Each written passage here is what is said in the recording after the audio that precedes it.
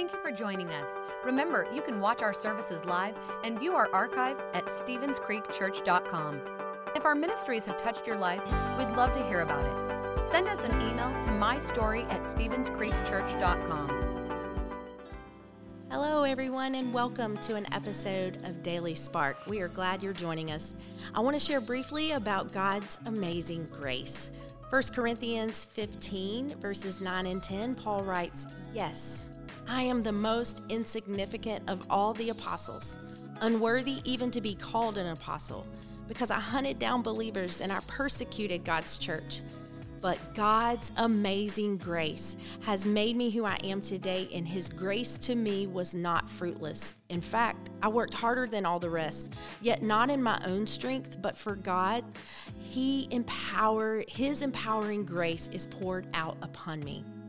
Ooh, that's a lot, but what's important to note here is that just like Paul, your past may be filled with muddy waters, things that you've done or said that you have great regret for.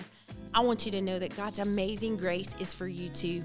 Grace says, I don't even remember what you did. I'm not going to bring that up again. Once you've repented and turned from that life, God applies His grace. It's time to stop living in the past and start living for today and looking ahead to your future. With God, your future is bright. Let's pray.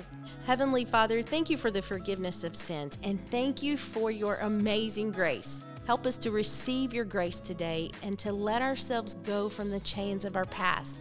Give us the courage to lose the grip on our past and to be who you've called us to be, and to not only receive your grace, but be givers of grace.